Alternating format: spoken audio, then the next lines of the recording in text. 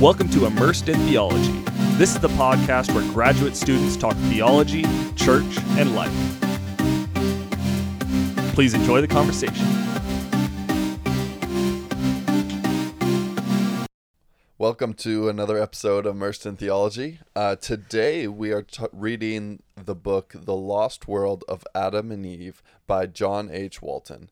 And this is a great book, but my name is Zach. I'm in the studio with Nate Harrison. Hey. And Lucas Bosma. Thanks for having me, Zach. What's up, Lucas? Pleasure to be here. Luke. Old Luke.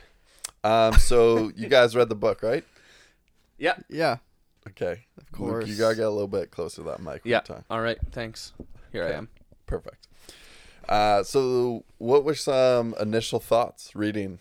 Was this kind of new? Have you expected this? What were you expecting? What were some thoughts about the book? Yeah, I think I've heard some of this kind of stuff before, but not in to the depth that Walton takes it, and also to the extent that he takes it. So it was some new information, some delving into stuff I've briefly touched on before, but definitely a lot of it was like, okay, like, yeah, I kind of see where this is coming from, but I don't know what this means. So that was a lot of it. It's always kind of like, yeah, that kind of makes sense.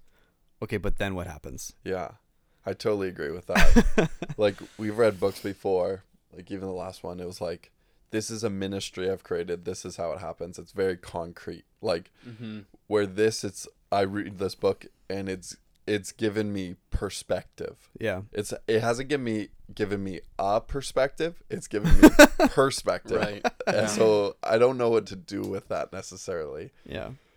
Yeah, I would say that's similar. I mean, it's quite a profound book. Like, he works through, for anyone that's listening that hasn't read it, it's 21 propositions, different topics working through Genesis 1 and 2 that Walton has seen, and just whatever, different perspectives again. But he doesn't get into any implications of anything, which is a little difficult because you are left reading each proposition with a bit of a so what now? Yeah. What do I do with this? Or what Yeah. does that imply, even how I see God? He doesn't go there. Yeah. Maybe we can today in the podcast. I'm not sure. And it's difficult with some of this stuff because, you know, when you're talking about literal, non-literal, Genesis 1 and 2, different ways to see it, it really does affect the way you read the Bible. I mean, being the fundamentals of everything, the foundation of everything the rest of the Bible's built on, you feel like it should carry some significant weight. Totally. But I'm not really sure how it does. Right. Well, and it's what is the object of that weight? Like, do you know what I mean? Like, in terms of, a lot of people look at it and go, it has to be a certain way, and you have to read it a certain way, and it's got to come out and look a certain way in order for it to be right and true and correct. And the thing that he challenges the most is, like, the way we may have been looking at it might be wrong, and that's okay. Like, it's okay that there's another way to read this, right. and maybe we've gotten it wrong. And he goes into idea of inerrancy and what does that actually mean, and what does that look like, and what does that leave room for, and we can probably get into a bunch of that too. But yeah, well, it's and it gives perspective that I feel like I've been taught. You hear so many things growing up, so just little thoughts that he has or suggestions kind of crash that whole worldview, where it's just like, was there a historical Adam is a big thing, right? Yeah. And it's like, well, what do you mean by that? Was there a guy named Adam? Well, 100% not, because English didn't exist there. Yeah. It's like, was there a guy named Adam? Well, no, because Hebrew didn't exist there. It's like just those little things. It's like, let's just think about, what do you mean by this question? Yeah. Like, here's a couple like bombs just to stir up the way you're thinking about this thing. Yeah. For me, I like stopped and thought, I was like, I guess it's okay. Was there one guy? Well, yeah, there was one guy at some point in time, because there has to be. Everyone agrees on that. Like, so just little thoughts like that. It's like, okay, it's good to read this kind of stuff and shake up your worldview, think about differently. Yeah, and obviously being like Walton is such a long-term scholar now in the ancient Near East, it's really good, I think, the way he positions your mind to see how they might have read this differently, and we just come at every text, especially from that kind of an era, we have no idea how to approach it, and that's what's so helpful about a book like this. Yeah, just to get your mind around a completely different way of thinking that otherwise you would have no clue looking at this. Right. Well, because you're so far removed, like so far. Well, and then as the years go on, it just gets worse, right? Because it's like there's more and more presuppositional material that you just kind of embedded with, that you then look back on it. Where it's like it's even the Adam thing, where it's like where he says that of like, well, no, like there wasn't, because those languages didn't even exist. So it's like, oh crap, I didn't even think of that. Right. It's like, oh shoot, what does that mean for like this having to be true, quote unquote, or like, yeah, what does that actually imply, and what does that actually mean, and how else may I be looking at this with the wrong lens? Yeah. Of like, oh, we got back to Hebrew. It's like, yeah, but Hebrew didn't exist. Right. So this is clearly already a retelling or a reinterpretation or a whatever of something else. Yeah, I think he says that whenever you have language, you have interpretation. Yeah. So every time. Right. So you gotta. Yeah. And I found myself just my mind kind of flipping back into our culture, and then at some points I'd be able to read and okay, I'm tracking, and then my mind would kind of flip back into, you know, I just think of like Sunday school murals of Adam and Eve sitting there, and we do that with Jesus too. And I realize how much of ourselves is influenced by our culture. You know, even thinking about God, it's like this giant guy with a white beard.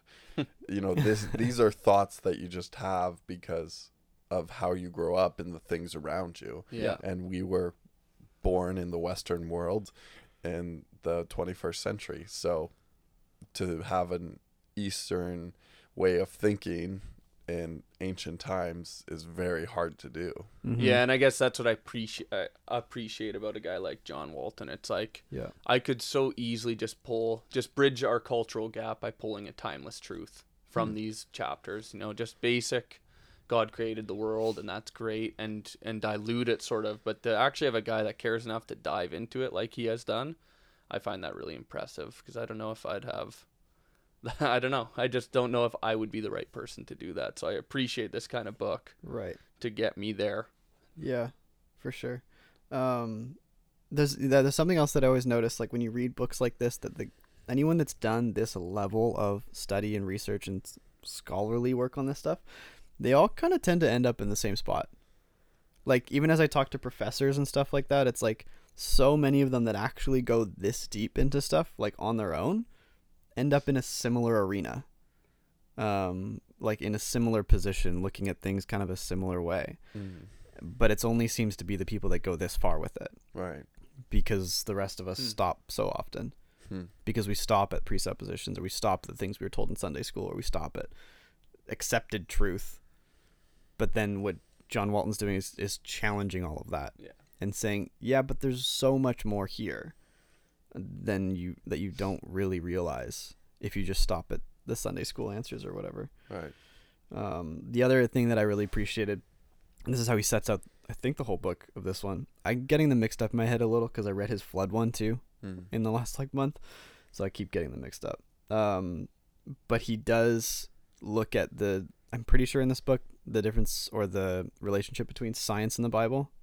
A bit, right? Yeah. I think he does in this one, where it's like science can't answer to theological matters, and the Bible doesn't actually have anything to say about scientific matters. These are two separate worlds, and so to try and make them even at odds isn't even a right juxtaposition. Totally. Because like you can't even do it, because he's like, they're talking in two different realms. Right. Yeah. And so he's like, it's fine. Let science be science, and evaluate it on scientific terms.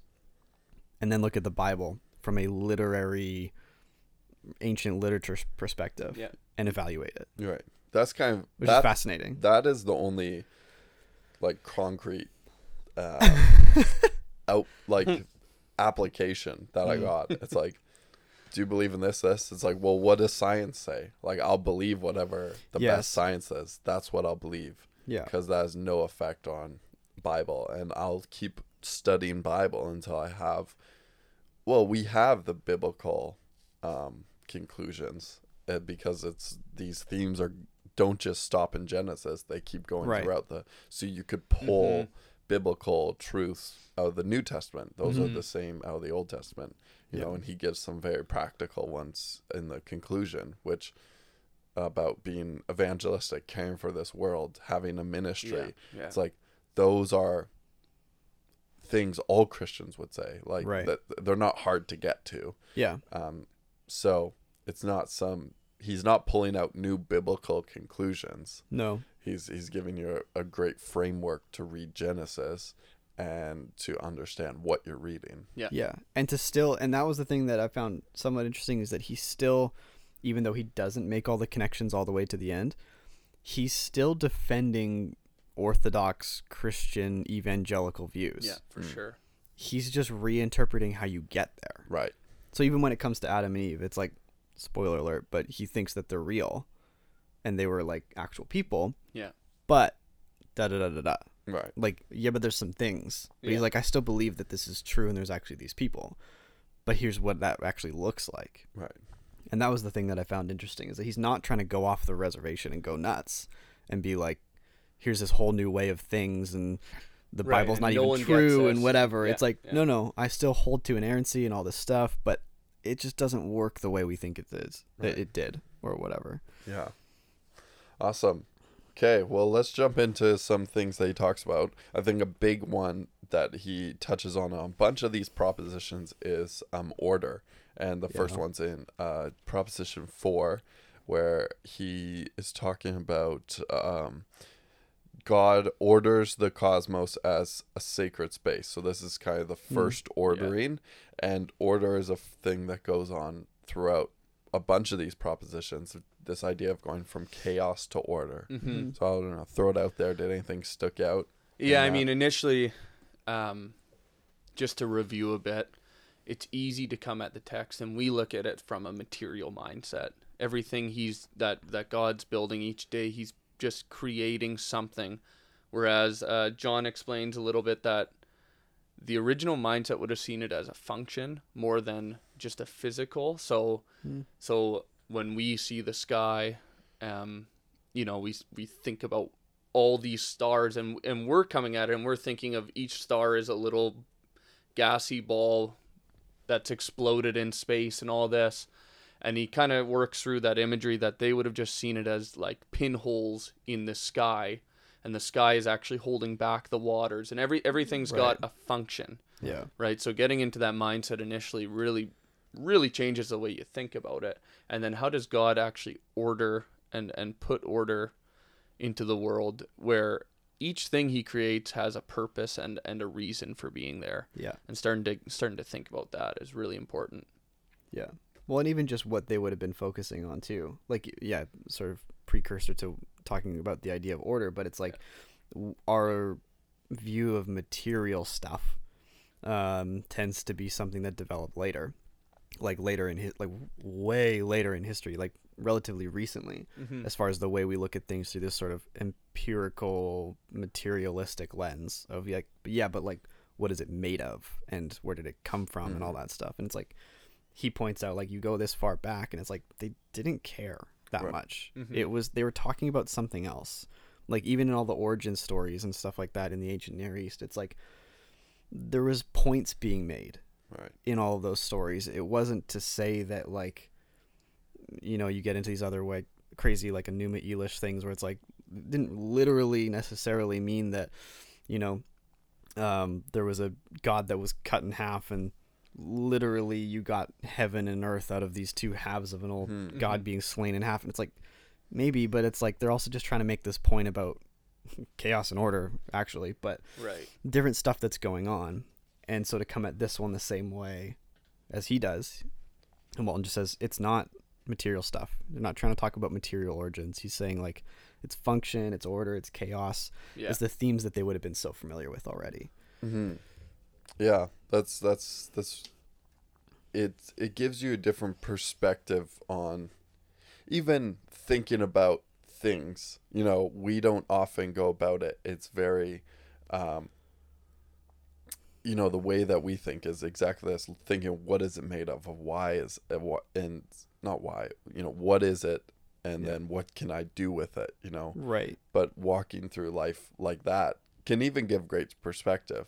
And I think that goes on a bigger point of just understanding other cultures. Mm-hmm. I mean, Luke, you've experienced tons of other cultures. Totally. And I think that idea about this isn't just happening in ancient world. This is here. This is happening today. This is you're very much a product of your culture, not just your time.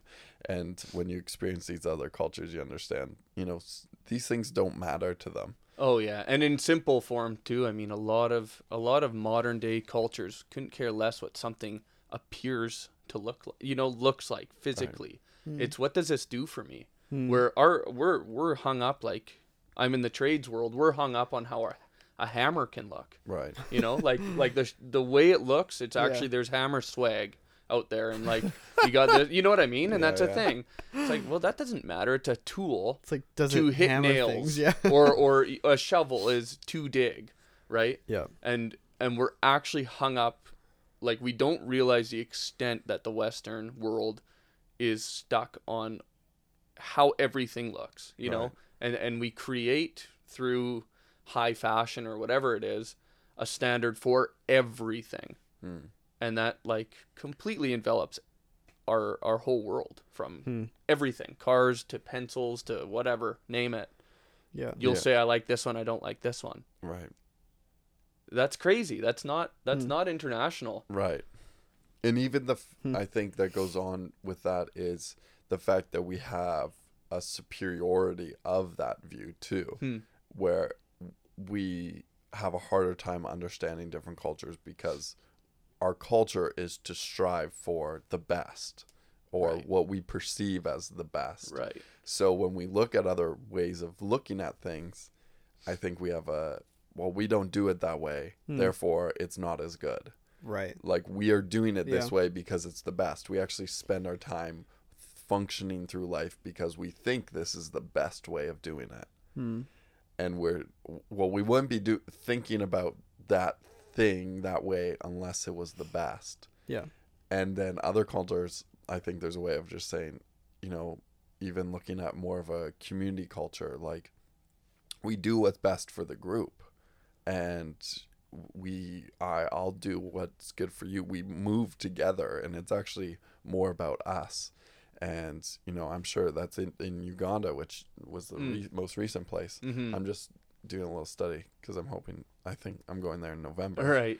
So, you know, the way they do religion is like, it's very cultural. Like, their timing is like, if you're late, it doesn't matter. Right. Because you were doing something, you know, we're just, it's not about efficiency so.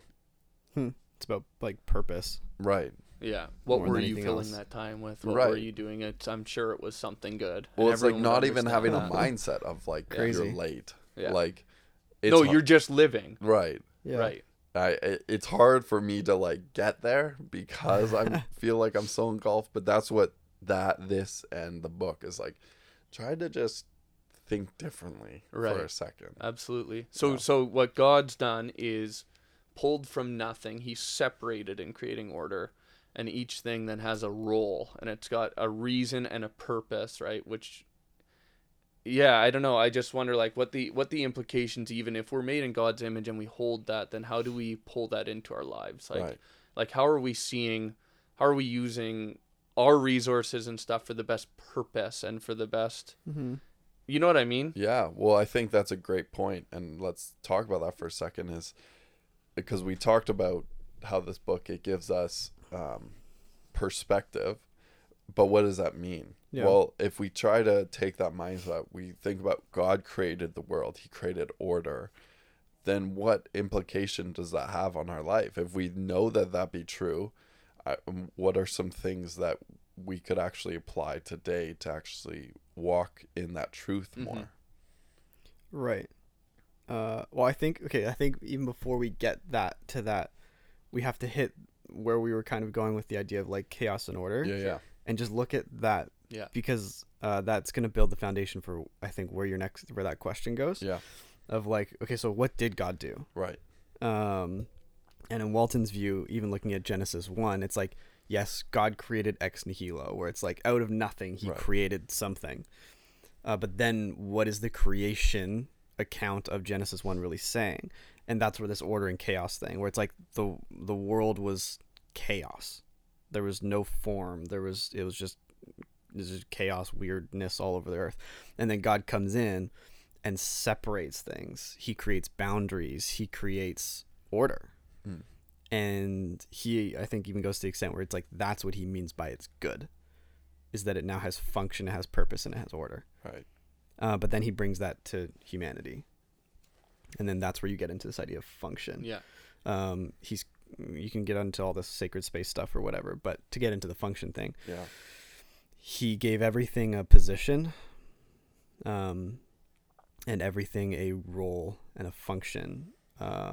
Even when you look at like the 6 or 7 days of creation, where it's like he created a space, and then he created something to go in that space with a certain function. So it's like light. It's like, well, he didn't create the sun first, actually.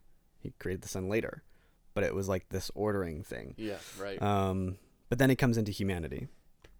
And then what actually happens there. Like, you get him giving humanity a function. And I don't remember what exactly he says. Something about priesthood and ordering and things like that. But that's where you see Adam naming all the beasts and all the animals. It's because God is like bringing him into this ordering process. That was the part that like stuck out for me a lot. Right. Was that idea of like, okay, humanity got brought into the ordering process, which is fascinating. To continue on this work of bringing order. Yes. And that's the crazy thing. And I think that's where then it goes to what we were getting at, Zach. It's like, okay, so what were we created for? What does image of God mean? And all that kind of stuff. I don't know, but yeah. Yeah, and it does carry very far. Like, if you carry the thought that man was made then to continually define these lines and place color in the lines properly in God's, will and as God would, then that's our role today. So how do we see our individual but also collective as a church when we're fighting culture and when we're fighting sin and darkness on a grander scale, on a private scale, any of this, if we're really just trying to bring back the order of God, it sort of changes our perspective, doesn't it? Like, we're redrawing the world as we know it. And that's where I think it's so important to start to address, if we do have a mindset that's all material and not functional, maybe that's wrong. And maybe our minds aren't even in the right place yet to see the proper order of God, if that makes sense, right? So how do you first define that, and how do you, I don't know, but. Yeah, I don't know if it needs to be as radical, because I think the truth of order is what we desire. Like, we've done that. Even thinking about like this house, like, it's like, I'm gonna take things, rocks, wood, and like build a house. It's like, well, now they'll live in that house and they'll be on a street with other houses, and we'll drive roads. Like, we're all like driving, like we're all gonna just drive on these parts of the world and not on these parts of the world. It's like, that's pretty crazy that we just all agree on that. You establish rules, right? And that's better. And that's like, that's order, and sometimes you crash, and then there's chaos, and there's fighting even among people. Okay, let's try to reestablish order. It's like, I'll give you that money, and I'll say sorry. It's like, okay, this is better. So, it's complicated. Right. But I think at the same time, it's built in us, because you just have to stop and look. And even the government's not Christian.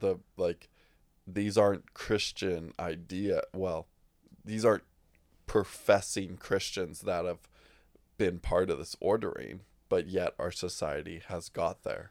Yes. And it's built in us. Well, that's, then you're into image of God. Right. Which is one of his points, right? Where it's like a huge, I think it's one of his main points is that the idea of the image of God, because people bring it to like, well, we have reason, or we have a relationship with God, and that's all part of our image. And it's like, yes, aspects, but his main one is function.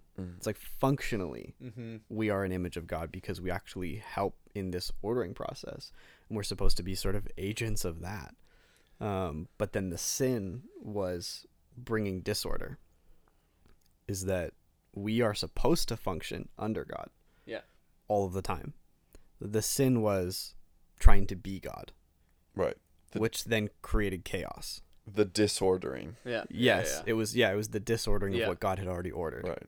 Which is, I mean, like Eastern Orthodoxy still really holds to that. The image of God as a disorder. It's not, we would, on the Western front, we would see it more as a pollution. Like sin is polluting us. Right. Yeah. And we got to get rid of that pollution. And they see it more as, no, you're an image of God and you're distorting that image more so. Not polluting it. It's not infusing you. You know what I mean? Yeah. But it's actually distorting it because the world needs to see the image of God in each of us to be changed, which is a different approach of the same topic. Interesting. What I really liked, John, or what Walton said was, with all of this order and stuff, is that God's actually building a house. Yeah. Or sorry, God's not just building a house. It's not that, but he's building a home then. And that's the same way that we see our lives and should see our lives, is how are we actually building a home that, encompasses all that means, and how, like, what we're supposed to be living in properly. I don't know. It's a huge topic. Yeah, totally. That's great. I don't know if the serpent in the garden, he's a chaos creature, is what Walton describes him off. I don't know, any thoughts on that as continuing our chaos conversation? Yeah, like I've heard a lot of that kind of stuff before about the idea of the serpent, and it's like, okay, so where did he come from, and why was he a serpent, and what is that idea?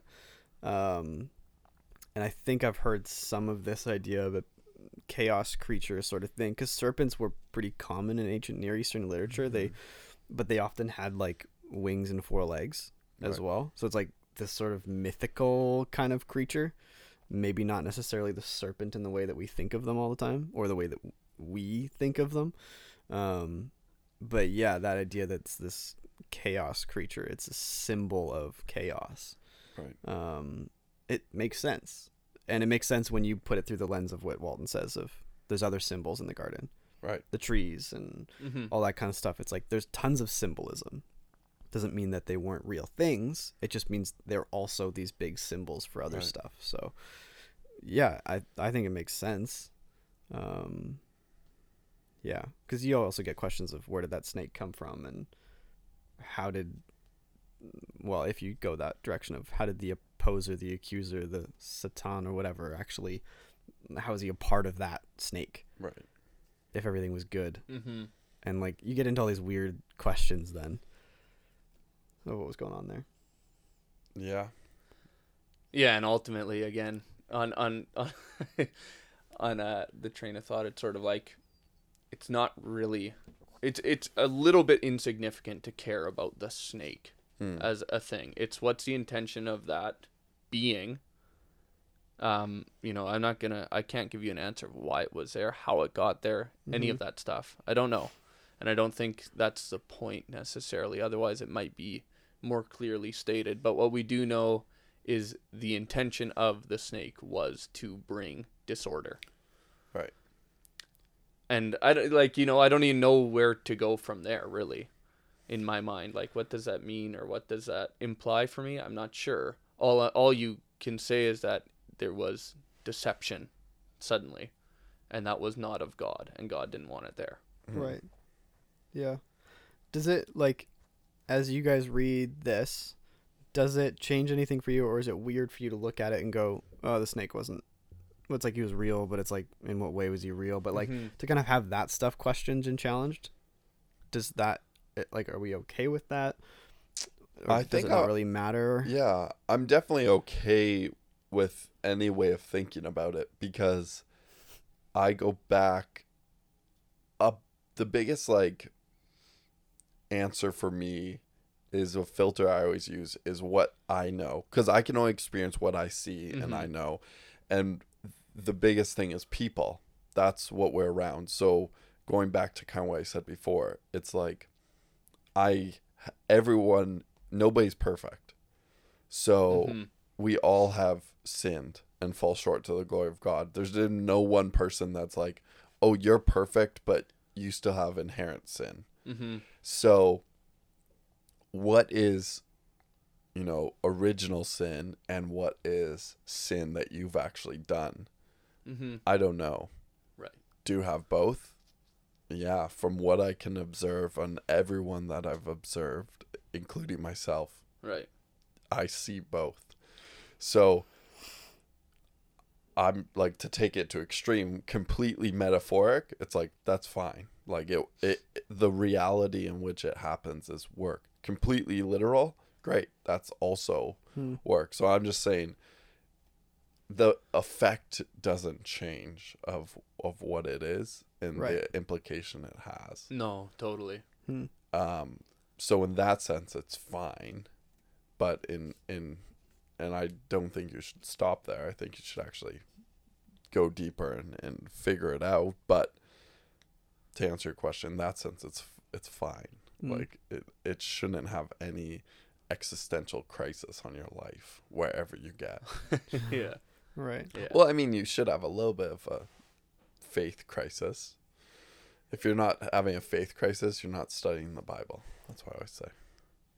It's probably true, actually. Okay. Every first-year Bible college student knows that. It's like, what? Yeah. What? It wasn't an apple? What? Yeah. Oh, gosh, no. Yeah. Okay, do we want to talk about Adam and Eve a little bit? Because, I mean, that's a big part of it. And these people, we can get into a little bit of, okay, who were Adam and Eve? Who were Adam and Eve in Genesis 1? Who were Adam and Eve in Genesis 2? Right. What is this? So maybe someone summarize some ideas that Walton kind of threw out there. Yeah, I mean, from what I can understand, his point of view is that Genesis 1 is different than Genesis 2. And oftentimes we see Genesis 2 as a zoomed in approach to Genesis 1. Yep. Correct? Yeah. And what he's doing is separating the two and saying perhaps these are different accounts a little bit. And for a different purpose, of course, but these are different accounts where Genesis 1, Adam and Eve would be a humanity as a whole. A concept that Adam is kind of humanity and Eve is life. And so there's life and humanity together, and yeah, okay, that's what that means. And then he goes to Genesis 2 and would say, now this is a story of two people. Right. Not the same as Genesis 1. Right. Now, what that looks like is up to you, sort of. If you want to say that Genesis 1 means there was a ton of people made, and Genesis 2 is zooming into just a specific family, right? Maybe you can see it that way. I'm not sure if he exactly gives his opinion on that entirely. Like I see it this way completely, but that's the approach he takes. That these are two different accounts for two different purposes. One's big picture, one's now unique to show how sin entered the world. Right. And to show, like, it's the interesting thing is that it leaves room for a period of time too. Yeah, right. As he also points out, is like, okay, Genesis 1 is just kind of things happened. At some point, all these things happened. God created, humanity was created, blah blah blah, and then sometime later, Genesis 2 happened, where then God created, created, formed, chose, whatever, functionally, however you want to view that, a man and a woman, and did this whole thing with them and put them in this garden, and because it actually says that, like, took Adam and placed him into the garden. Yeah. And then when he sins and the fall happens, it says that he placed him back out. Yeah. Back out into the ground from which, into the land from which he was drawn up from, or whatever you want to language. And that was always the thing where it's like, oh, he was made outside, put in, and then he was put back outside. Right. there's a weird thing happening there. Yeah, and it goes along the theme that God's created a sacred space where man can dwell with him, right? And the whole narrative, the whole Bible is, how do I now get man back to this sacred space so we can be in relationship with each other? Right.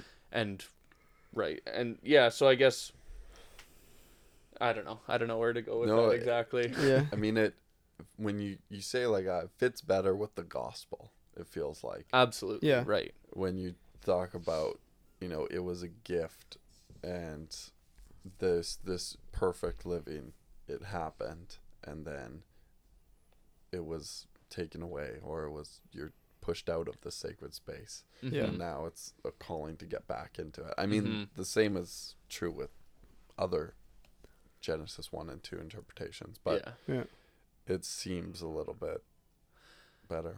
Yeah, and what's interesting is how you see it actually is God is saving us constantly. It's if we're taken into the garden, he's saving us from this chaos or whatever is outside, which is obviously not the tree of life, which is obviously not life with him. Yeah. But then removing us from the garden from sin, or because of sin and result of sin, is also saving us, because you die in the presence of the holiness of God, of course, if you're not proper with him, right?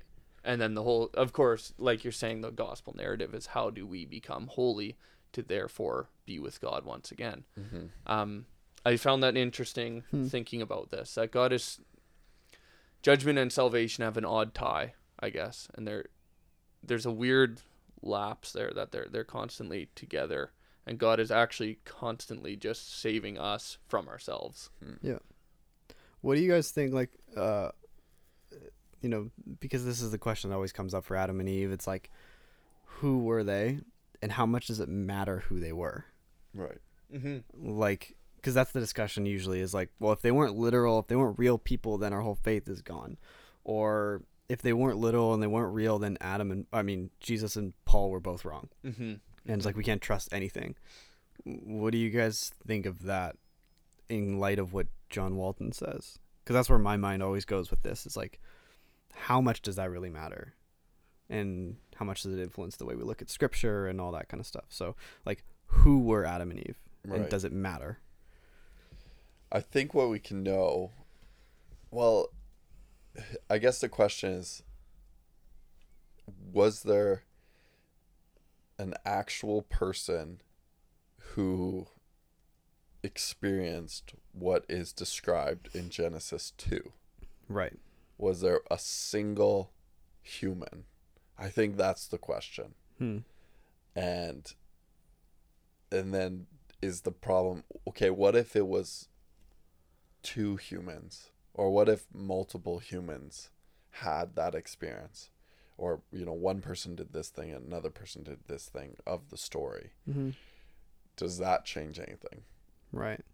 Because Walton and I think it needs to, or does it need to have actually happened? I mean. And I think, and I think he would go to the extent of yes, this is a thing that happened. Right. But how it exactly happened. Right. Versus how the interpretation of the event says that it happened.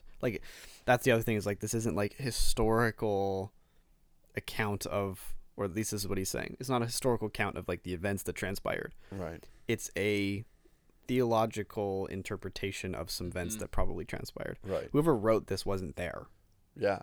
Right. It's most people say it was Moses. Yeah. So it's okay, so if he's writing this, it's he wasn't there.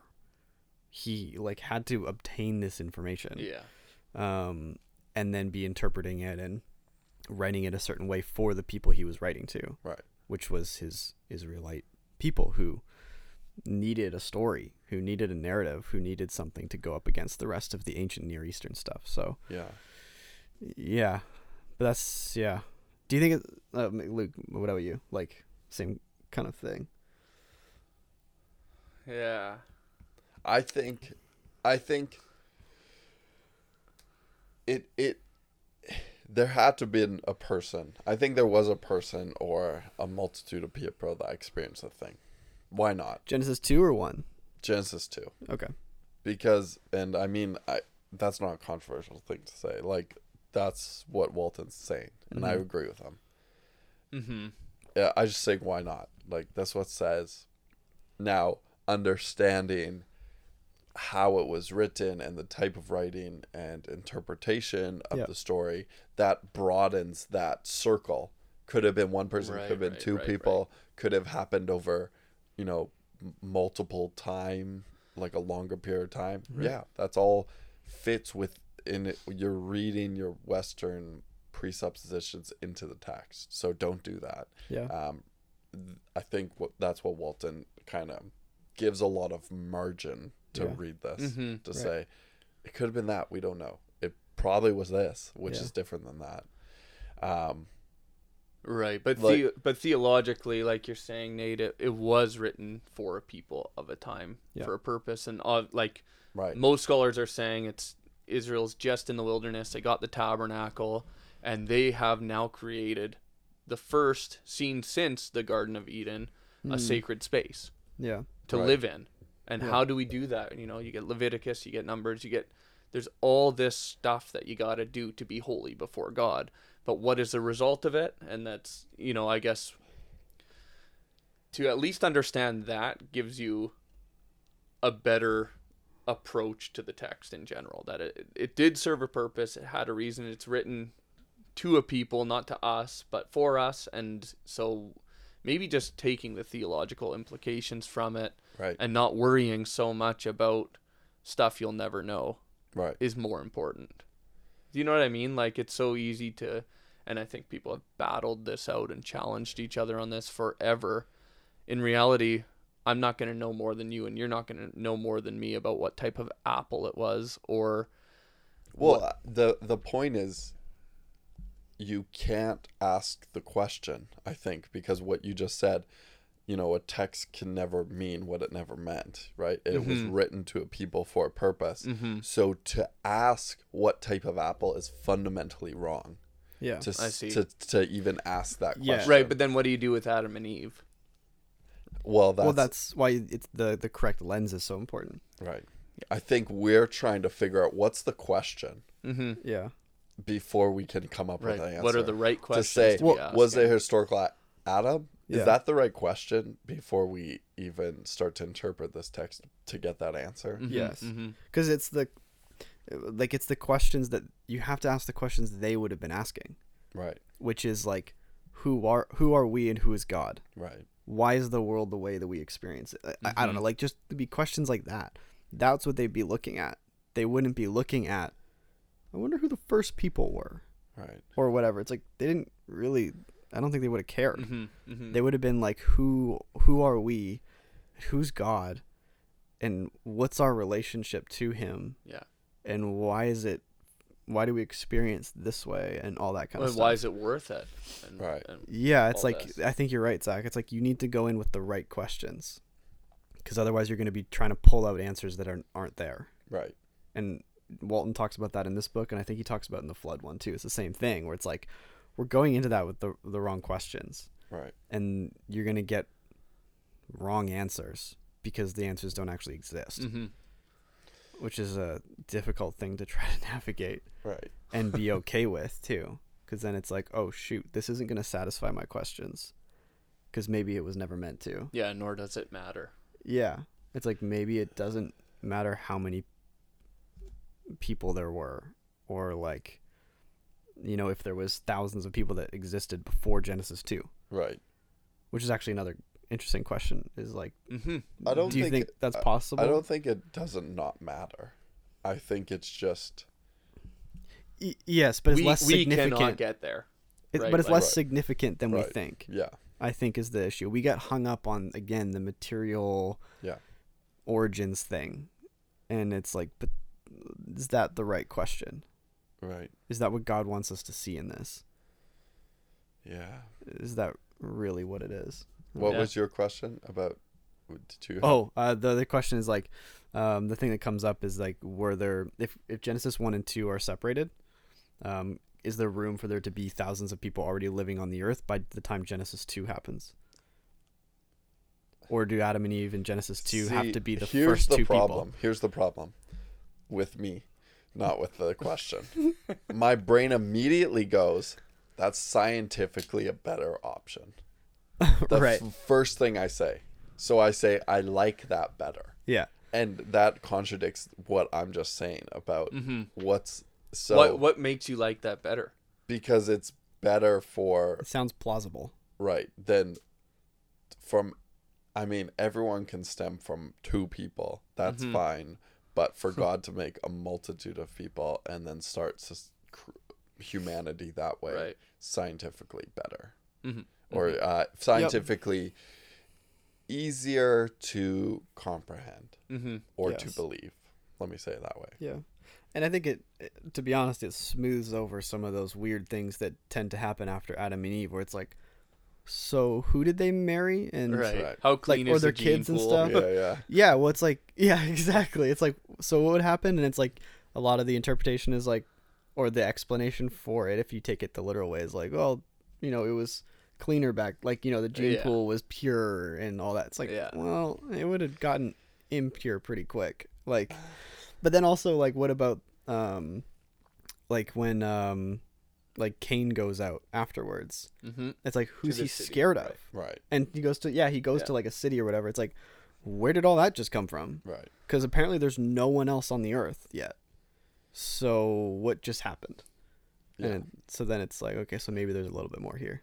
And so in all of those cases, no, I totally agree with you. Right. And with living so long too, there's all sorts of stuff you can't completely understand. Like how many kids are you having? Over how long? What are your bodies looking like at 100? Does he address? He doesn't address the living. He doesn't. Ages. Not in this book. No. I wish he would have. Yeah. Proposition 24. Right. Interesting, because that's a big thing. Yeah, it is.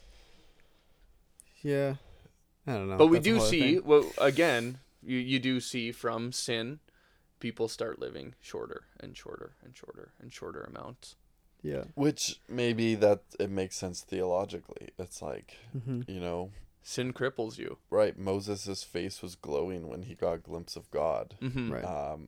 Adam and Eve got to walk and experience God in the cool of the day. Right. Well, this is more to way we're supposed to be living.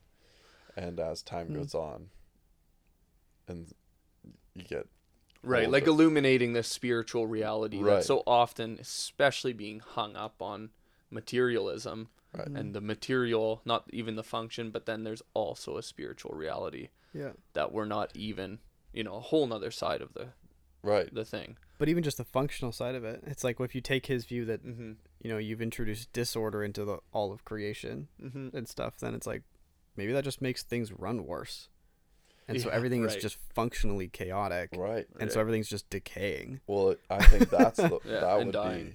Be, and the farther we get away from God, like the worse we're not functioning at high capacity. Right. And what a glorifying thing to God. It's like, think of all these amazing things that people have done in our lifetime with their bodies.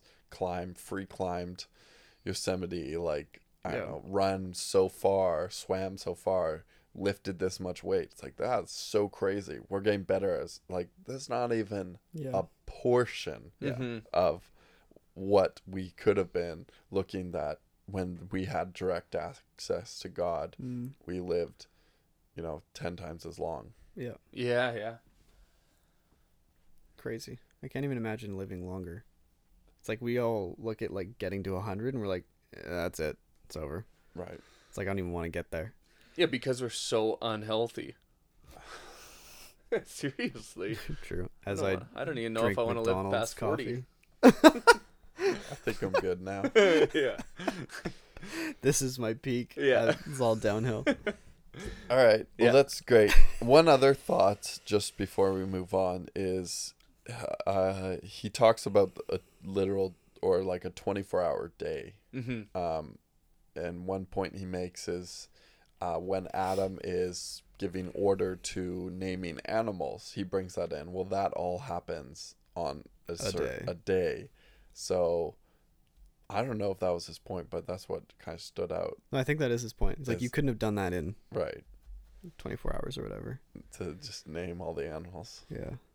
So, yeah, I guess that's another question. Is I learned that in Bible college, like the literal, is it a literal day or a figurative day? Mm-hmm. Yeah. You know, day can mean different things. Right. Mm. I don't have much to say on that, to be honest. Besides, I know the debate comes from the word yom. Right. Yeah. And it's such a large debate. Yeah. Again, perhaps we're missing the point. Yeah. Right. By discussing that over and over and over and over and over. Yeah. I'm not going to be able to come to a complete conclusion until I ask God himself.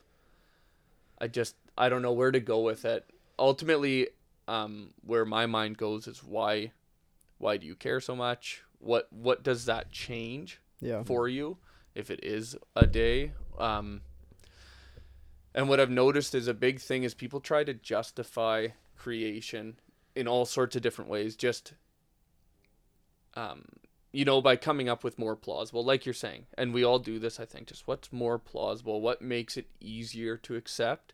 Mm-hmm. And I think it's John Stott, but I don't want to completely nail his name down with it, but for sure someone said yeah, someone said it. It's okay, but it's like if you have enough faith to believe in the resurrection, then it's irrelevant. Yeah. Really. Like you Right. you believe God did this, Yeah. and that's great. Right. How that looks exactly, I don't know. Mm-hmm. I don't know how he did it all, but he did, and that's incredible, and we get to live in that now. So good enough for me. I'm also not, I don't need to fixate on those kind of details. Right. It doesn't matter for me. Yeah. Yeah, and I think that's the nice thing about the way that Walton puts it, of like science and the Bible don't have to be talking about the same thing. Yes, we have to believe that they're always going to agree because God wrote both, like both books. They talk about them that way. So it's like they're always going to agree and they can't contradict one another. Right. So maybe the contradictions that we do tend to see is because we're reading the stuff wrong. And that's kind of his point, is like maybe we've just read it wrong. And that's created this tension between what science is currently saying and what the Bible is currently saying, or is always saying. Maybe we cause the tension because we're looking for the wrong answers again, or with the wrong questions. Do you think we're reading science wrong right now at all? It's a valid question. I can't really speak to that. Yeah, I mean, we're like, not scientists. But that's what a lot of people would say, though, is if you're 7-day or 6-day creationists, it's like science is wrong. Has to be. Even in regards to the flood or creation, whatever. It's like science just has to be wrong. Right. Because it's wrong. It's like, well, I don't know. Like, I feel like they kind of know what they're doing. It's like, no, carbon dating is all false. It's like, I feel like we can't throw it out that fast. Yeah. I don't know. I have heard that from, like, I took archaeology at UFV, and the prof said that right off the bat. I think it was class 1. She's like, just so you know, carbon dating is a fraud. She was a total atheist too, but had been doing it her whole life. Really? Yeah, her professional career. Fascinating. So, but whatever. That's one person. Again, you're gonna get everyone saying something. Well, it could be wrong. Like, I don't know. Well, part of me. Are we reading science wrong? We have evidence from science. We have evidence from the Bible. I feel like the question we have, what's the conclusion of it? Right. So science, whatever, maybe the word's still out. The Bible, it's there. Like, the Bible's not changing ever. So we'll just continue to try to interpret what's saying better. Science, we could have new discoveries.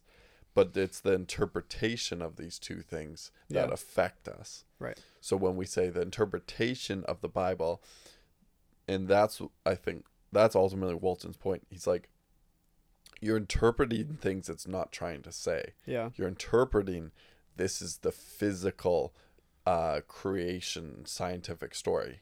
Wrong question. Here's what you can get from it. Who are you? Who is God? What is the purpose? Right. So when we look at science, can we say, okay, we're evolutionaries. Let's say we're evolution. Science says that. Okay. So my question, are we reading science wrong? Do you think that to draw a conclusion out of that is that we're all supposed to fend for ourselves and kill other people? Oh, I see. And because that's it. But I don't think anyone says that, because this is true. And that's why you don't say that. What you're drawing the wrong conclusions from your evidence, because but maybe I'm also trying to bat them against each other to be right. Where it's like, actually, let's understand we work together. Yeah. Anyways. Well, and if you can learn anything from history, it's like, what, every generation looks at the previous generation, and it's like, wow, we have learned so much about science, and we were so dumb 10 years ago.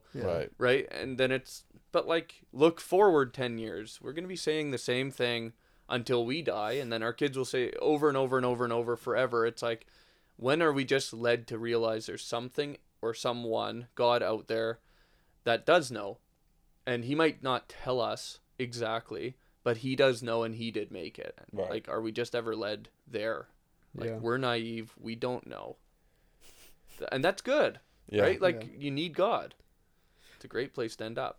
But that's not what that's not what we've been taught, though. No, like, that's not what's ingrained in the culture. The culture is like, you need to know everything. And I think that's even why we get so hung up on Genesis, because it's like, well, we have to figure this out from a material, empirical aspect. Right, in a way that makes sense to us. In the way that I can reconcile all of science with all of the Bible and all of that kind of stuff. Yeah, but in the way that I want it to.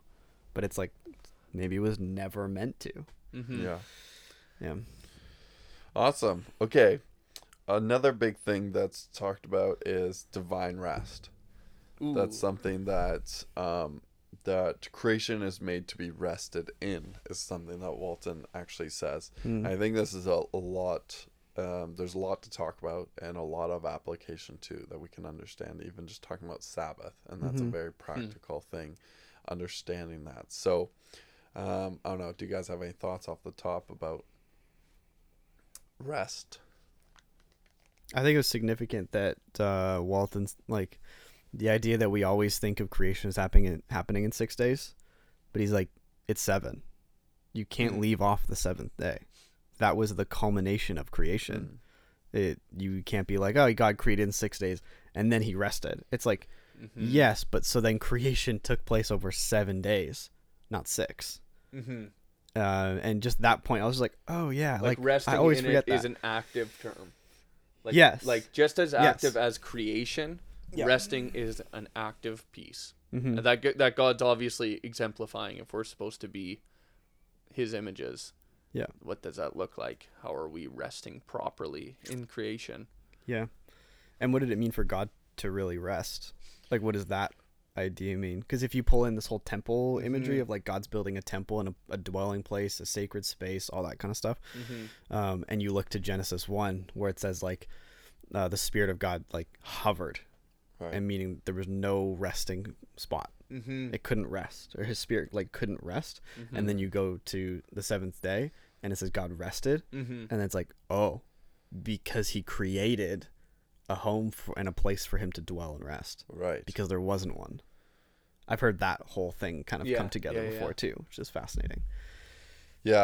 And Walton talks about rest as not being a state of fatigue or laziness, or he gives a couple other words, like it's not this idea of, oh, I need to relax or watch Netflix. It's this different idea. And I think that's really important when you look about that idea, what you're saying, Nate, about the Holy Spirit residing, content to be in presence of something that is good and orderly.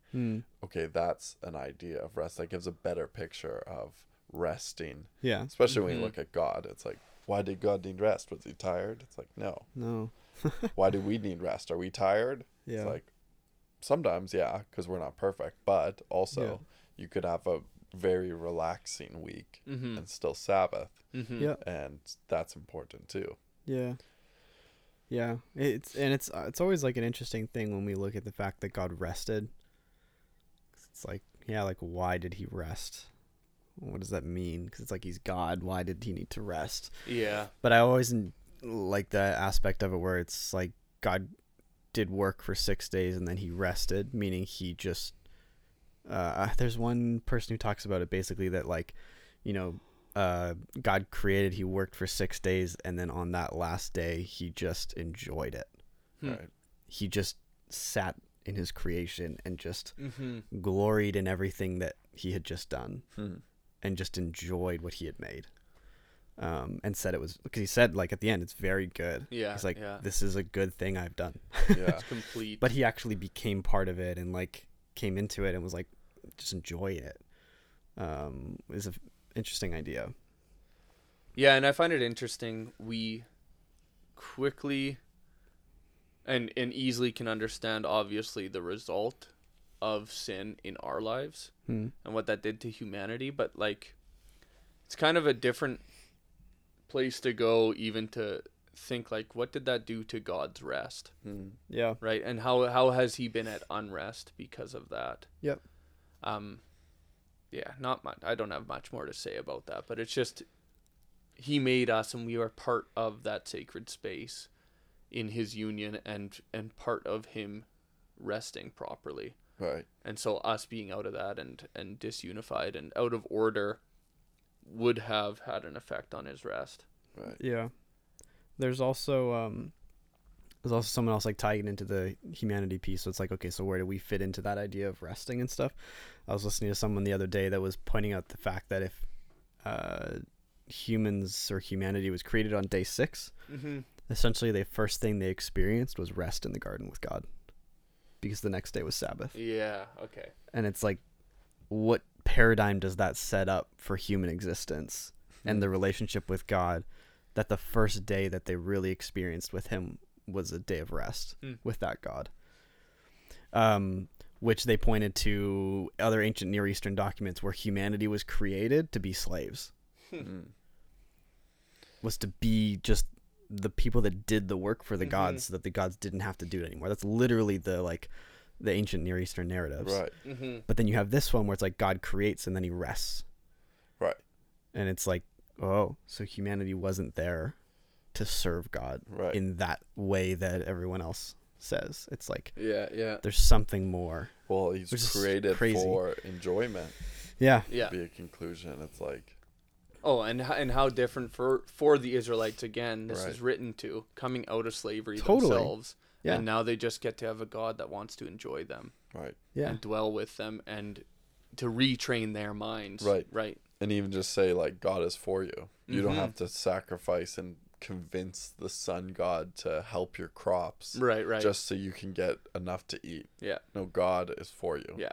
Which I like this because we reach the same conclusions. What do we sing on Sunday? It's like, you know, there's tons of songs. Like, that's the message we preach. God is for you. Like, he's loves you. He wants you. He's like he loves you. Right. So it's cool to reach those conclusions in this way. Yeah.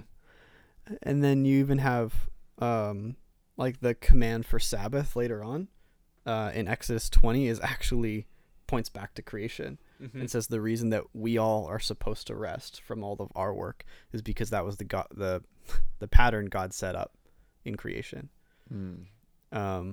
And kind of what you're saying, Zach, is like God is the one that makes everything happen, and makes it all work and produces our crops and whatever and provides for us. And the Sabbath day is the day where we actually just remember that we're finite human beings. Yeah.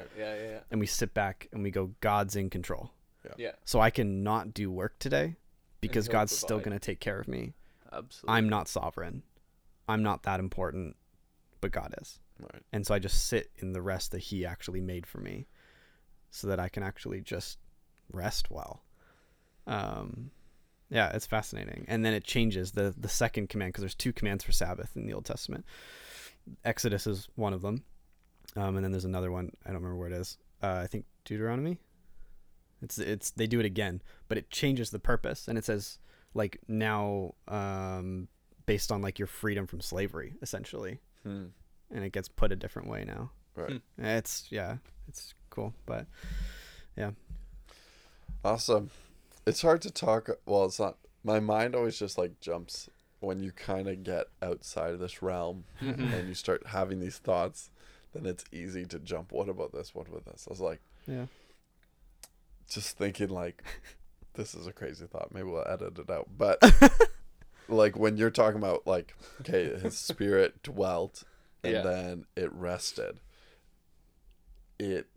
God chose to do something in this space, in this cosmos, created order within it. So, and then he enjoyed. It's like, well, was he somewhere before where he left too? And then I just like jump crazy thoughts from there. Right. How many other Earths exist that just went to crab? Well, not Earth, but dimensions. Right. Oh, Zach, that's silly. Oh, that's sort of like C.S. Lewis. He positions it that way too in The Magician's Nephew. All these different pools, right? Jump into a different world. Right. I don't really know what to say about that, though. There's nothing you can say because, again, I don't think it matters. Right. No, but it's interesting to think about. Like, it is weird. Like, thought. Was God then, like, he was perfect in his Trinity. We know that. Right.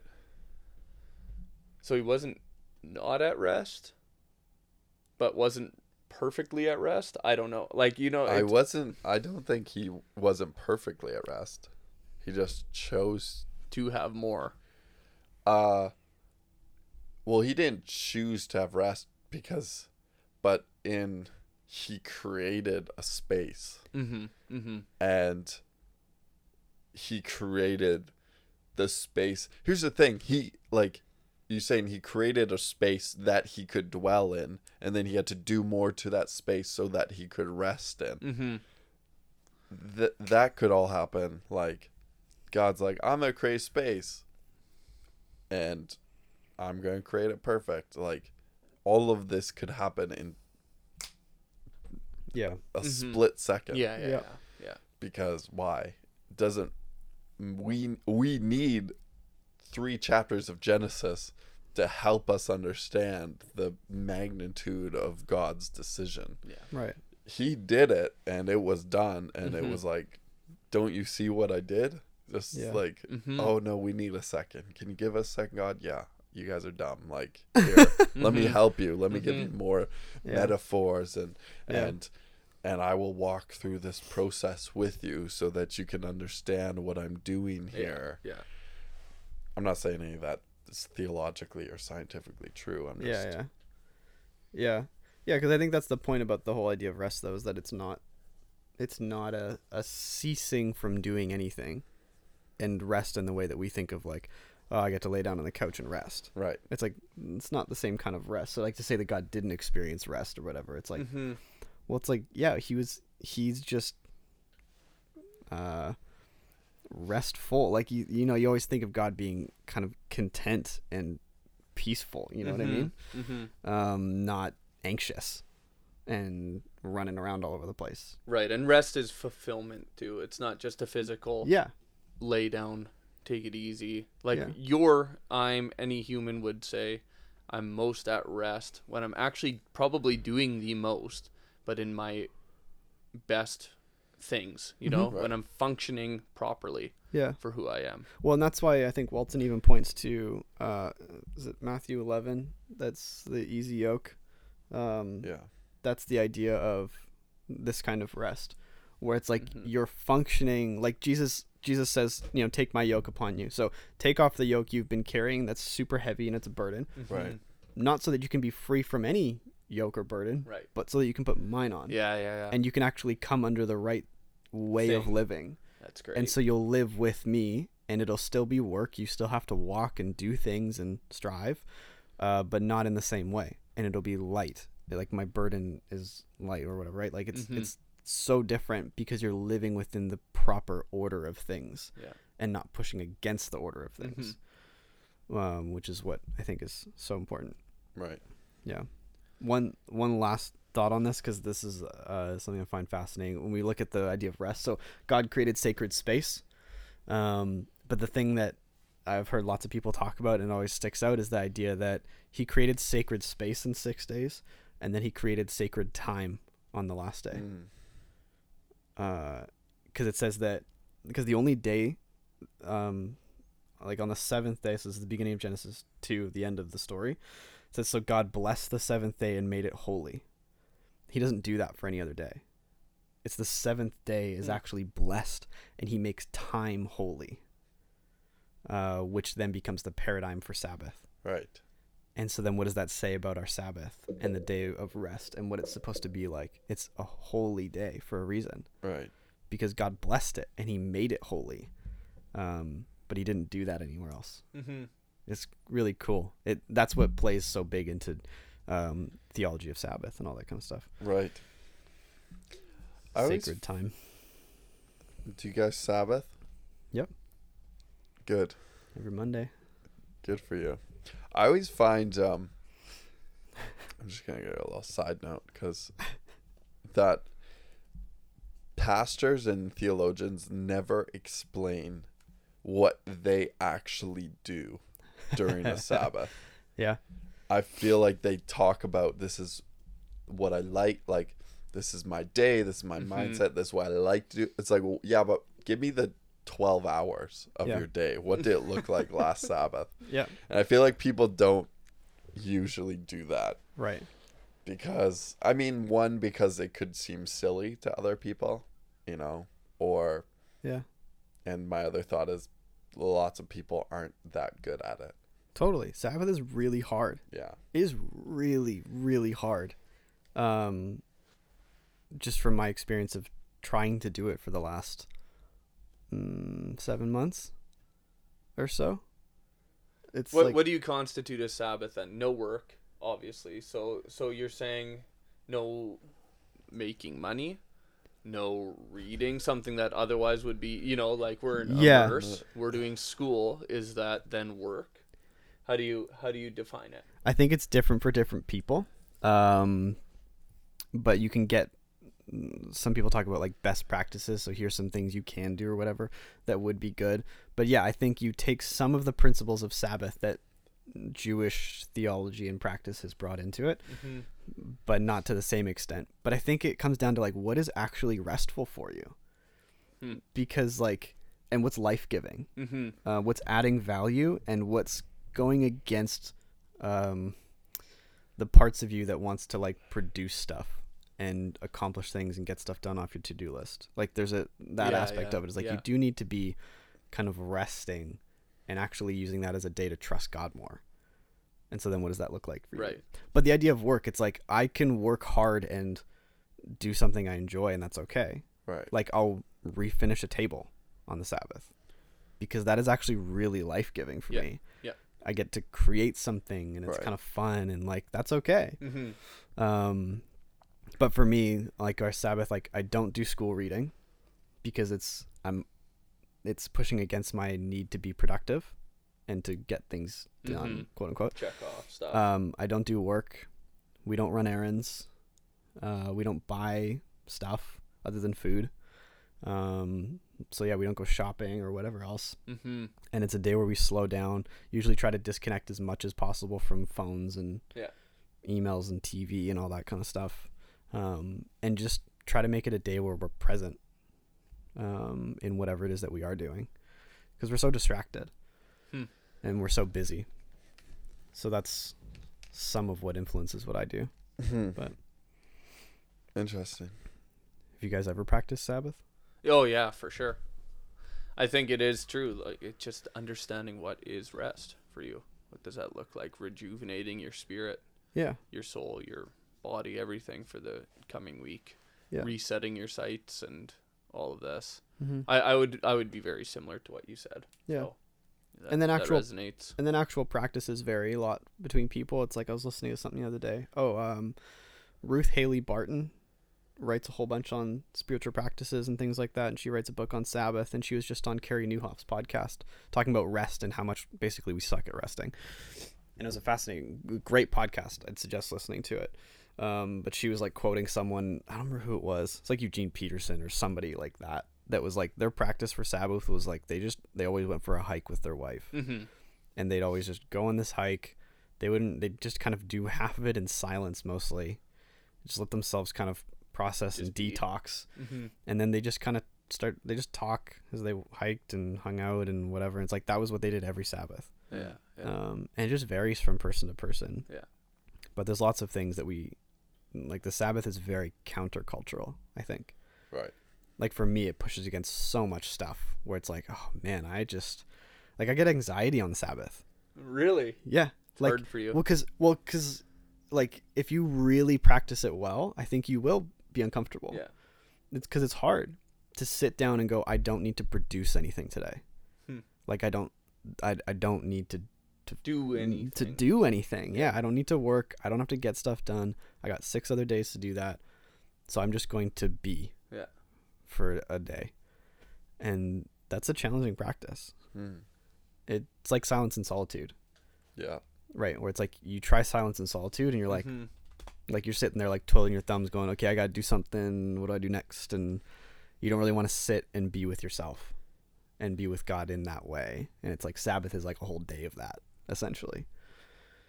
Zach, what's been your experience with Sabbath? Like, have you tried it? Thought it sucked? Yeah, I mean, I've always tried to practice some sort of Sabbath, some sort of restful time since I became a Christian and learned about it. Last year I studied more about it, and that's one thing I found, which maybe it like pushed up against me because I found it like maybe hypocritical, where I like studied the idea of Sabbath, and then I was like, yeah, but what do you actually do? Especially with social media now, it's like, I've seen you post for 6 days or for 7 days. Which one was your Sabbath? Right. Because like I saw you doing this or this or this or this, and that's not all bad. It's like you went to the park with your kids. Like, is that your Sabbath? Right. Is like, okay, well, yeah, it's like me and my wife went to the movies last night. Is that a Sabbath? And maybe it is because it's part of the mindset. And it's like, are you coming towards God? Are you prayerfully saying like, this is the time I'm gonna rest? Is it you have to have a mindset? Why are you doing it? And it for sure incorporates those things. Right. But I think, yeah, I have struggled with like, I like to know like, show me a good example of it. Right. I see. It's like, what if I like, and I don't think the rules like, oh, you can't make money. It's like, well, I did this thing. It was great. I made money. It felt good. And like, that was super awesome for me. It wasn't maybe my main job. It was like a side job that it's like, oh, I did podcasting. Yeah. That's going to generate revenue one day. Like, yeah. I think, and at the end of the day, it's like, I don't know.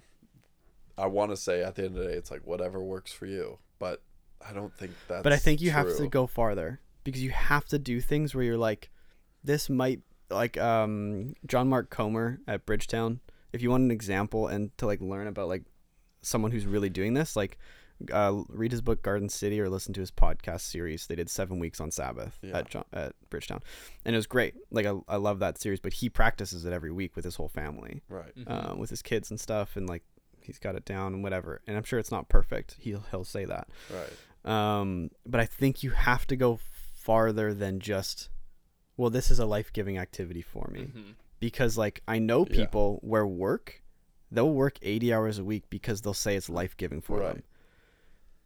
Doesn't work. You can't do that on the Sabbath. Like, there's a point to it, is that you're not producing. Like, you're not earning more money that day.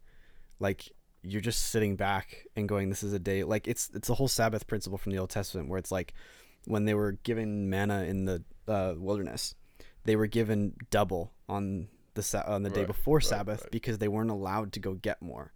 the whole point is God provides everything you need all of the time. Yeah. And Sabbath is a day to remember that and to just sit back and go, I have enough. Right. If you take it to the point of enjoyment, God sits back on the seventh day and goes, this is all so good. I love what I've just done. John Mark says you sit back on the seventh day to enjoy the works that you've done on the other 6 days. Yeah, that's what I would say too. It's more a call for the other 6 days. Yeah, it makes you work harder. What is your life filled with, so that you can enjoy it without, just actually enjoying what you've built. And it's about not getting more too. It's like on the Sabbath, I sit back and I go, I don't need more money. I don't need more stuff. I don't need more clothes. The thing I need more of is time. And the Sabbath is a day like where you're focusing on just being present in time. Right. And so that's a huge gift. Sweet. So, I don't know. Yeah, Start practicing great. Sabbath, Zach. Come on, man. Are you even Christian? No. Yeah. I'm not. We know. I think the last thing we can talk about is in the final propositions, there's some ideas about death because of disorder, not because of genetics. And we touched about death a little bit. And then also like the world around the tree of life and the tree of knowledge. So these ideas. So maybe we can finish our discussion just kind of talking about these parts of the book. Maybe we can start with death and what that is. Any initial thoughts? Yeah, it's difficult to think of perfection. So perfection before sin, in light of death. Because if death is a result of disorder or a result of sin, then the idea of no death on physical earth at all is hard to comprehend, in a sense, because there's so much. All we understand is life in a cycle. Everything we know, everything from flowers to animals, and there's beauty that we see in death. Things die, but then new life comes out of death constantly, and we only know beauty and perfection through that lens. With that in mind, it's really hard for me to comprehend a perfection without death, if that's really what it is, or if death is a spiritual and physical tie for humanity alone. Right. I don't know. I don't know where to go with it exactly. It's so that it becomes so philosophical so quickly. In my mind, that's where I go. But we do know that death is sin and sin is death, and that's a result of the fall. So obviously death was brought into existence in that moment. But what kind of death? Right, and I think that's the bigger question. Right, and that's where the trees come into it, because if the tree of life is in the garden and that's with God, and God is life abundantly, then being separated from God is being like just separation from God is hell, right? Like hell is void of God. And so just being apart from God is death in itself, not necessarily physical death. But death is being away from God. Right. Because we're made from him, for him. Yeah. Well, if he is life, then apart him is death. Yeah. Yeah. Yeah, I think, you kind of have to look at that idea of, was there perfection before? Did death exist? And that's what I mean by, okay, so what kind of death came into existence? Was it more spiritual, eternal death? Because of that distance and separation from God? And perhaps there was other kinds of death and decay and all that kind of stuff. You bring up an interesting point, Luke, the idea of the beauty in death, of the cycles and things like that. I think I'd agree. But then it's also okay, so maybe it's that we find that beautiful, but how much more beautiful would it be if it was the way God really wanted it to be? I always think, I think of that too. Where it's I wonder what it's supposed to be like. If we think that perpetual birth. Right? Yeah, Perpetual blooming flowers, whatever that. Yeah. You can't get your mind around it. No. I do tend to lean towards thinking death is much more spiritual, and in that sense, it's not material, it's purpose. So, baptism is a great example that when you are baptized, you are reborn. Yeah. Because now you know your purpose, you know who you're made for, and what you're made from and to, and all of this stuff, and in that mindset, then there's so many people walking around dead, right? Yeah, in our world today because they don't know their purpose. Right. Yeah. I mean, I just read a quote here from this chapter. This is the last, at the end of the chapter. It says, "Those who believe that there was no death or suffering before the fall have associated those consequences with disorder rather than with non-order. It is easy to see how that association might be made, but if the evidence fails to bear out, we can conclude that the association with non-order is defensible from a biblical and theological perspective and enjoys more support from history, biology, and anthropology." So, I mean, just looking at that when he talks about death and order, that kind of goes a little bit to what you're saying, Luke, of understanding the purpose of things and how things are supposed to be made. It's like, I don't know about flowers and what the perfect solution is, but yeah, I mean, I just had that quote, and it's just something to ponder on, right? Gives a different perspective. Yeah, and I think there's so many aspects to it, but I think one of the things he talks about, and this is where you get into the kind of the fall and what really occurred there, is that if there was non-order, meaning there was a little bit of still chaos, death, the things we see as negative in the world that existed, and then Genesis 2 happens and God grabs two people and puts them in the garden. He says, here's this thing, here's the new opportunity, and here's new life. It's not that everything was perfect and then they messed it up. It was everything was good, but there was still non-order. Right. God brought in an opportunity to correct and bring further order and bring real life and salvation, essentially, through garden and through tree and whatever. But then Adam and Eve failed to take hold of that. And so the sin wasn't necessarily it's not that God put a test in front of them. It's he put an opportunity in front of them, and they failed to grab hold of the opportunity. And so then God had to go and make it all happen through his plan and all that kind of stuff, which is it kind of turns the whole thing on its head a little, because it's not that everything was perfect and Adam and Eve screwed it up. Everything was good, whatever that means. And then Adam and Eve had an opportunity to make it better, and they didn't do it. And he kind of he says that instead of God tested them, and it was this divine test and they failed to pass the test. It's well, that's kind of a weird idea. Why would God do that? And so he provides this explanation instead, which, I mean, it's interesting. Yeah, very. It fits with the rest of what he's saying, but yeah, I don't know about that. All right.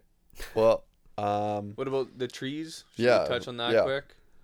Well, just John, I found it interesting. His thing that he points to is that the two trees, the knowledge of good and evil and the tree of life, is just a result of being with God, not necessarily, it's more conceptual. It's you get life from being with God. You get knowledge, again, growing. You're good now, but you'll be growing and stuff. Yep. Out of result of being with God. I don't know. What are your thoughts? Because the only place where I find that a little odd is the end of this chapters in Genesis, where God has to kick them out of the garden, and then he says the reason, so that they don't eat of the tree of life. Right? So I don't know. I got a little bit lost in if that makes any sense. Yeah, I guess thinking from a literal point, how would you convey a heart attitude, because that's what Adam and Eve had. We want to be like God. We want to be better like God. Mm-hmm. Or we want to know what God has. Mm-hmm. Why is he keeping something from us? That's the sin, or the heart attitude that causes sin. Yeah. So I'm just thinking, if like people are around, they know God exists, and they're like, you know what, we're going to start living a different way slowly over time. Mm-hmm. I don't know if it's just a metaphor, or a way to symbolize, or a way to... Mm-hmm. I'm just processing it loud, if that would be the other extreme, right? So I don't know, was there an actual tree? Yeah. And then there's also the idea that,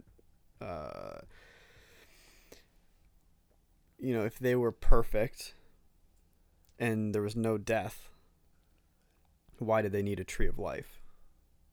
Like, right. Why would there need to be one if they were good already? Like, right. if everything was fine.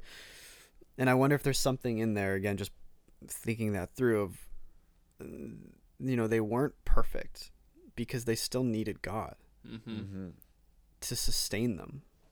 And I think there's got to be something in there with that, where it's like, sure, however good and whatever, if you want to use perfect they were, it's like, yes, but they still needed God. Like, they were still imperfect enough that God had to be the one that sustains them. And so I think there's something intertwined there with this tree of life idea. Right. To even be good, you need God. Yeah, even to be anything. It's like they weren't perfect, because it's like he put them outside the garden and said, I don't want you to eat from the tree of life now too, because it's like, well, then you'd be this kind of all-sufficient kind of thing where you'd be so separate. Or you would have life forever in a state of sin. I don't know exactly. I'm not sure what the implications of it are, right. But I find it interesting. Yeah, definitely. All right. Well, any final thoughts about this book? What has it changed in your perspective, or what has it, had any effect on you?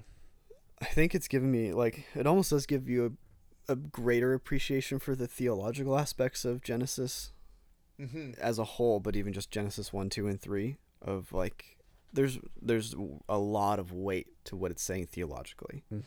And so I think I've got an even greater appreciation for that. Also maybe an openness to what it really is saying and what the main thing it's trying to convey actually is. But ultimately it just brings up more questions than anything else, which is probably a good thing. Right. Yeah, I always find it hard when I read books of people way smarter than me, because I read it and I'm like, oh shoot, I guess that's what I believe now. Yeah, I know. Like, I have no way to, like... I can't fact check him. Right. No. Shoot. So you just give me books. It's like, I read another book. I guess that's what I believe. Yeah. I'll pass you Ken Ham's book next. Yeah. You're just going to flip spectrums. All right.